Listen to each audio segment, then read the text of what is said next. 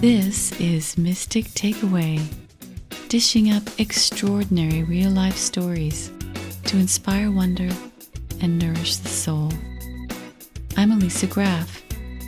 Today's episode features Cosme La Antigua of Washington, D.C., who shares the details of several meaningful encounters he had in Puerto Rico. Good to have you with us.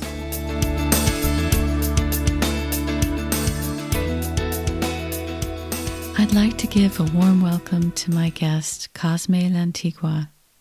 Tell us a little bit about yourself, Cosme. Of course, my name is Cosme La Antigua. I'm Dominican, raised in Puerto Rico. I lived the first 10 years of my life in Dominican Republic. And then we moved to Puerto Rico when I was 10 years old. And since then, I grew up, did, the last part of elementary, sixth grade, middle school, high school, college, everything. I'm basically half and half. Yeah. And you've lived for a while in Washington, D.C.? Yeah, I lived since 2012. Okay. 2012, I went through an internship for a whole month based in education. And because I'm a teacher, I'm teaching for 16 years, physical education and health. And I got the opportunity to do an internship in Washington, D.C., learning about education policies, charter versus public versus private, all this like world and universe of education, which is it's like a pot in DC, because you have all these mixes of education philosophies in such a small district. So you have plenty to see, plenty to learn as well. So I got an interview with Mundo Verde, which is a charter school based on sustainability and bilingualism. Yeah, exactly. Yeah. Okay. And based on, of course, Spanish and English. So I was teaching there my first year in DC. Nice. In Spanish for students who wants to learn Spanish. Yeah. That's great. So you must enjoy your work a lot. You work with a lot of young people. I mean, I suppose it's been hard during lockdown, but now you're back in school again? Since last week, actually. Wow. Yeah. In this phase, I'm teaching swimming now for third graders, especially mostly, let's say, African Americans and Latinos, which comprehends the 78% of youth who don't know how to swim. Oh, wow. So yeah, 6 to 7 out of 10 kids will go through a harsh experience in the water and actually suffers from drowning. Those cultural backgrounds, I need to say. And the DCPS, District of Columbia Public Schools, is doing an awesome job in creating a program that will teach them how to swim. And not only that, to introduce social emotional learning. So there I have the opportunity to do a little bit of meditation, a little bit of breathing techniques. Yeah, in the beginning, in the middle of the class, at the end. Yeah. No kidding. We can deviate tensions and anxiety and fear. That's fantastic. Yeah. Wow. How many kids do you have in your swimming class? Based on a year, it'll be 1,400 students or so. Okay. And it's a year-long program? It's a year-long program, 9 schools per semester. Wow. So we're reaching out plenty of schools. Yeah. That's really great. Yeah. Well, first of all, I wanna thank you for this, because these are intimate stories that I have, that I shared with a small group of people. And I have to say, a common situation, it's when the person brought the subject and then I sort of gave them a fact based on my story, but especially being honest on the description of the story. And then at the end, it's pretty hard, because you want to feel that they grasp a little bit of your truth, but there is when you have to practice detachment and then just leave your experience as another sign for them to become a truth seeker. I don't like to express this past experiences, because everybody have their own pathway, right? That's right, exactly.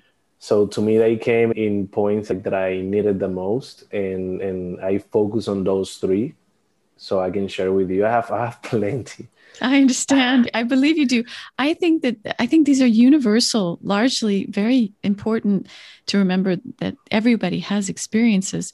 Some people are more perceptive Hmm. and more intuitive and are sort of primed to recognize things Yes. in life. And meditation obviously is a helpful tool in that sense. It Right. seems to sharpen the intuition. That's been my experience. And we both have the same form of meditation that we do. So we both are Yeah. familiar with that. Yeah. So, anyway, you just launch when you're ready. Okay. The first one was I was living in Miami. I moved to that place from Boston after doing 4 years of community organizing.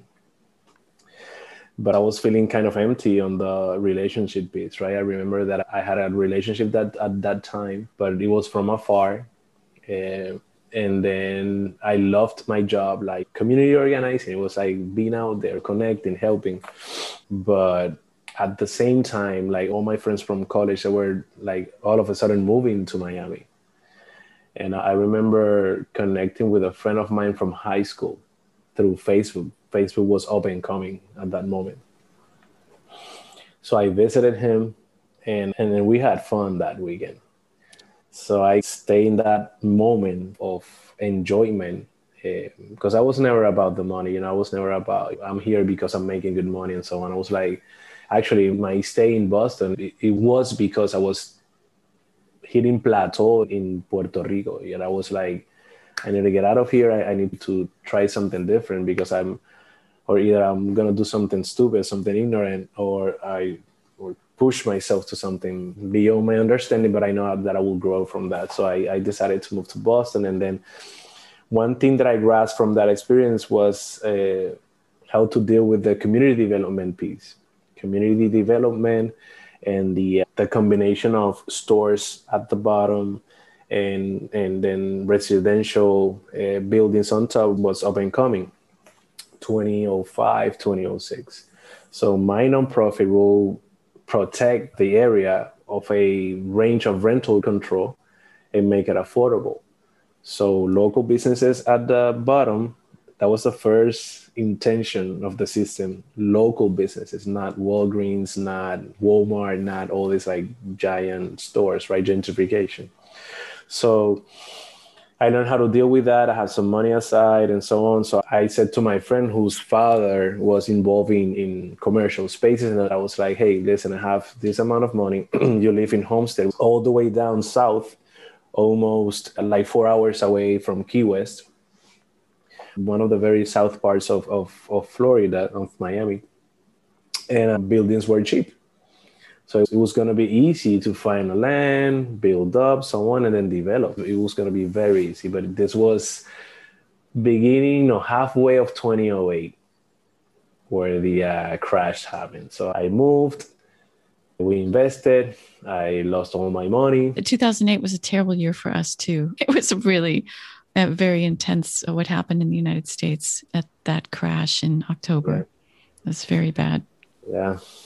It was so bad that never in my life, and I have no problems in being honest. I'm coming from a very lefty family in Dominican Republic, so we were used to share everything. Yeah. Nothing was ours. Like we will have strangers eating at our apartment like any other day because my dad believed in socialism straight from El Che Guevara, that he was part of that party. So hustle for everything, like work for everything, it wasn't the problem. So I never had the necessity of stealing food. So it was so rock bottom that in some point he was leaving the space and I was like eating bread and water, and then these huge ants from Colombia, because his wife was Colombian and they used to eat hormigas culonas. It was like a typical plate from Colombia, and they used to sell it in supermarkets and everything. Like you were buy peanuts or something like that. Big fatty ants, yeah. So that was protein, pure protein. So I remember that I found one DVD and then these two books, The Secret. Okay, I remember that. Two DVDs, The Secret, What the Bleep Do We Know? Right. Which was a quantum physics DVD explaining that quantum realm. Right. That's energy right there. The Secret, which is the law of attraction, and then this shiny red book, the I Ching, which will explain to me all the flowing of energies and chakras and all that. So I devoured that. Yeah. I ate it. So I remember reading and falling asleep to prevent hunger. So I remember reading from the I Ching this sort of meditation. It was I think it was transcendent meditation for me. So I read that meditation, practiced it, and fall asleep. It was like 3 something in the afternoon. So that seems to take me straight to my sister, which she was in her car crying because she didn't know my status. I had like 2 to 3 months out of those 4, which I was only talking to my mom. Okay. Not to the rest of the family. Okay. Because I didn't want to worry anybody else. And I could hear her thoughts. Like, I hope he's well. I hope my brother is well. Hope he will return, to us without the need of proving. Like, I heard her thoughts. I was able to listen to her thoughts. So I started crying so bad that woke me up. It made me call her right away. And when she picked it up, I only said, "Hey, don't worry, I'm fine." Wow. But she was... You actually saw her sitting in her car crying, and that's where she was when you reached her. Exactly. Oh, wow. Crying so bad. I was like, "Listen, I just have this dream. I see you like this. You're right here. You have this in your hand," and so on. And she was like, I'm still there. I'm still here," she said. Wow. Yeah. And so what did you think at that moment? That was, I'm not going to lie. My dad, when I was 16, he used to go to the Theosophical Society. Okay. He will bring some concepts. Okay. But he will talk to us more towards the development of ourselves, being aware and all that. Never about we have an energetic body, like that explains all the astral, etheric, and so on. Never like that. But I remember calling him right away because I had a period where I didn't want to see my dad. Okay. And he was in that process of starting to go to Theosophical Society and all that. So I wasn't connecting his action with his new philosophy. So he was kind of changing his ways, but he was still behaving some sort of way, once again, away from what he was teaching me. Yeah. He was trying to teach me to be more loving and so on. And he wasn't acting upon that. So I didn't want to know about it. Yeah, I understand. That's how kids I have kids too. And actually they want you to walk your talk. And I get it. I mean, thank goodness they're my best teachers. Exactly. So yeah, with that experience, I was like that. If I return to Puerto Rico, I want you to take me to the Theosophical Society because these, among other things, have been happening because there were like a sequence of things that started happening. One related to the masters. I would say it was a master or a disciple. It was January the 1st already. It was half hour in the New Year's. In what year? I would say 2009. So me and my younger sister, I grew up in a project in Puerto Rico. And we always have it in the heart because the experiences we had there build our character to be strong enough to sustain and overcome other situations, bottom down. Yeah. So we always made a promise to check back in, regardless of your advancement or if you moved out or whatever.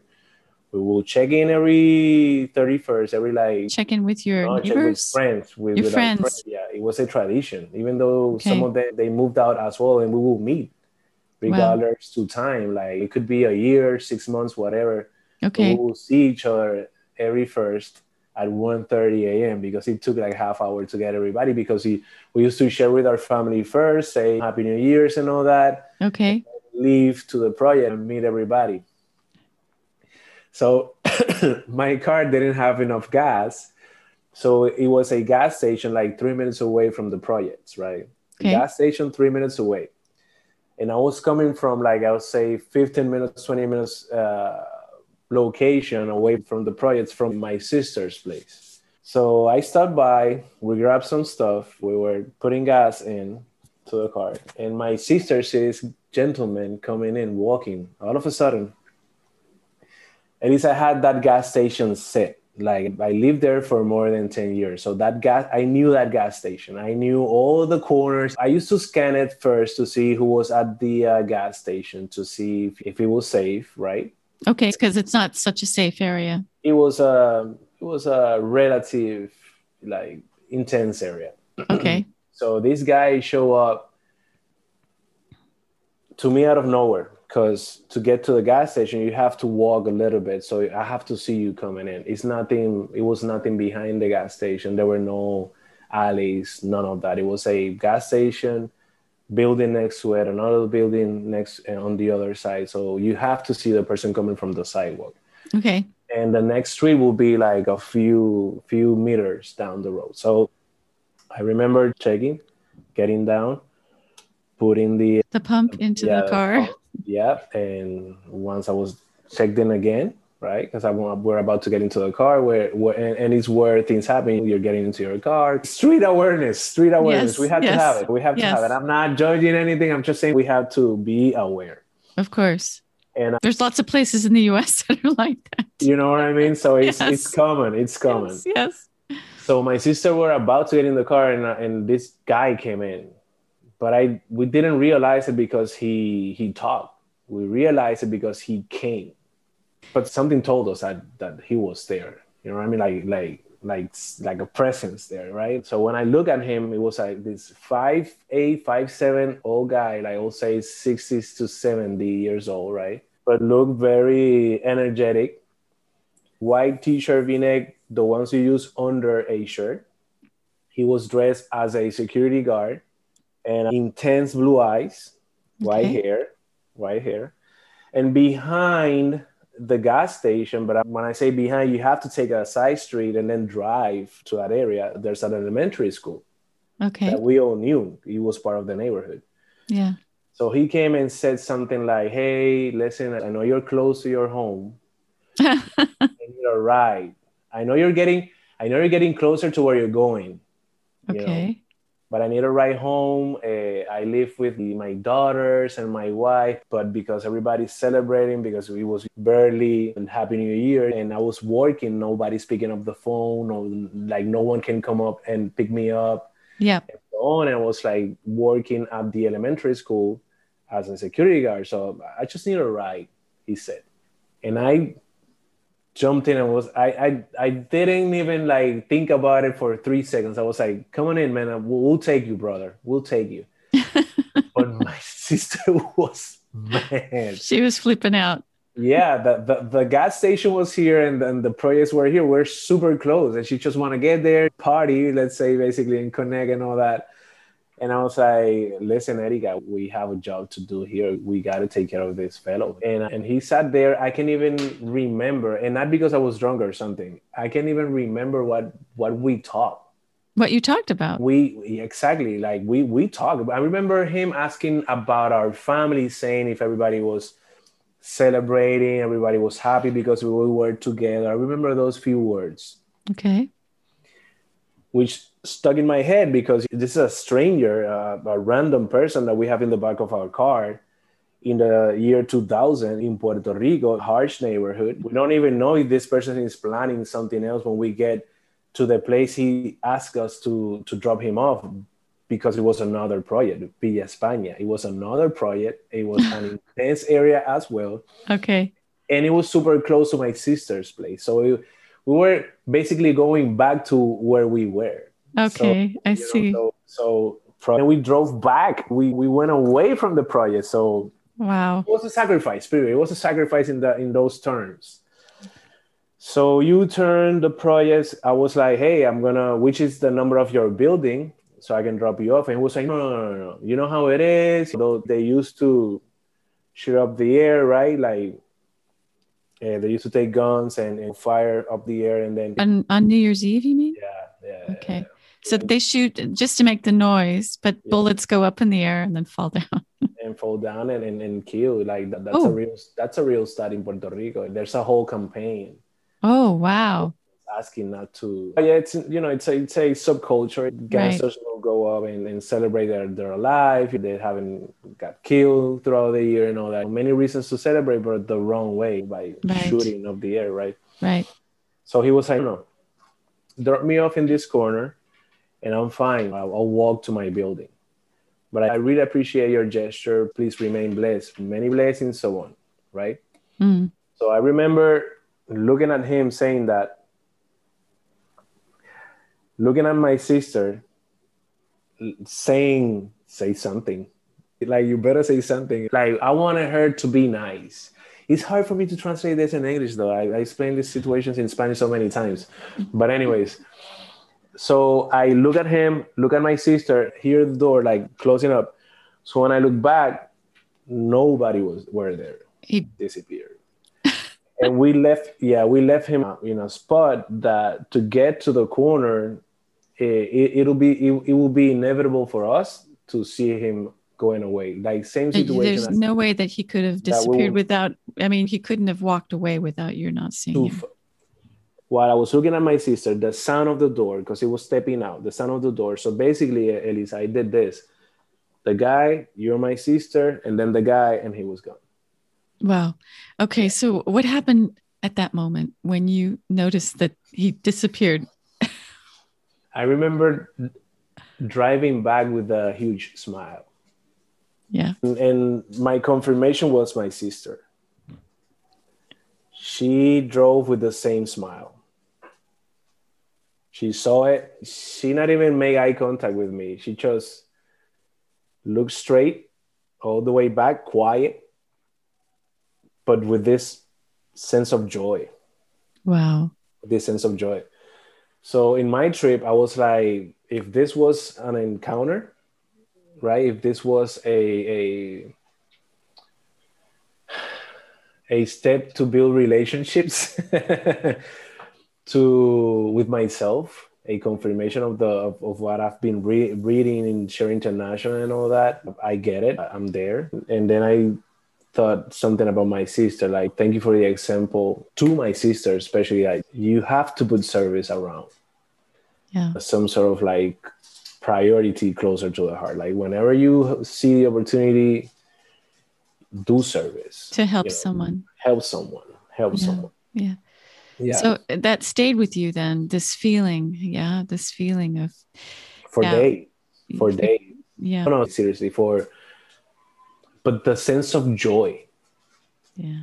The sense of, I was doing my errands pretty chill, happy. I was like, my routine was involved in many things, but love and happiness was always there. And I would say it lasts for a week or so till I have some sort of arguments and so on. But the sensation stayed for a while. And that captured my attention when I read Benjamin Creme saying that when Treya used to just share the energy of love, that was a characteristic, like that sense of joy, that sense of being loved.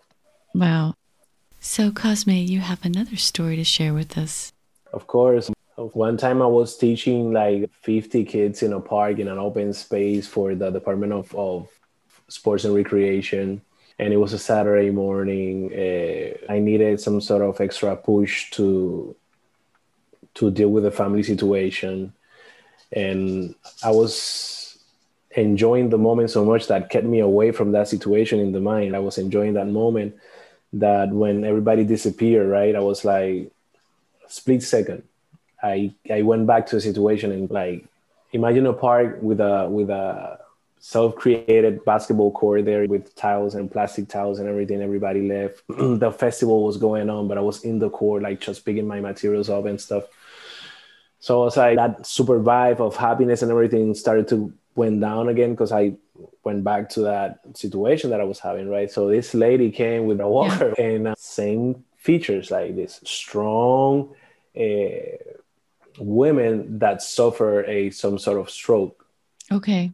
So that's why she was using the walker. But she said, I used to play basketball since I suffered from a heart stroke and I ended up like this. I always look for these situations to show my skills. And it will have perfect form, but it will miss. And I was like, don't quit now. Don't quit. You have 2 more shots. 1 more. Let's do 1 more. Like, looking for that basket, right? She actually picked up a ball and she was trying to throw it. I used my walker, but I can still shoot. So she like let go of the walker, get the ball, and like perfect form. It's like, you're my idol now. When I grow up, I want to be like you. I remember saying, but then she kind of gave me her hand like this, and put her other hand, but the grip was super strong. Okay. And I got these goosebumps, like what is this? Like her stretching past something that puts me so mellow that I stepped away from the activity and found this bench that used to look at the beach in Puerto Rico. I cannot recall how I ended up in front of the ocean, because let's say, parks right here, you cross the street and you're like in front of the ocean, watching all these surfers from a high point. There's a beautiful bench, and then you see, we call it the door of Old San Juan. And there I was eating my sandwich. So there I had an intuition saying, like Sabina, when she was riding her bike and said, oh, that was Maitreya. I had that, but it wasn't even like, oh, that was Maitreya. It was just that feeling sensation of meeting someone beyond, someone very special. And I started crying and laughing at the same time. You can do that. Yeah, I understand. Yeah. And again, all my thoughts were more towards things that I needed to work, but that I wasn't alone. Mm.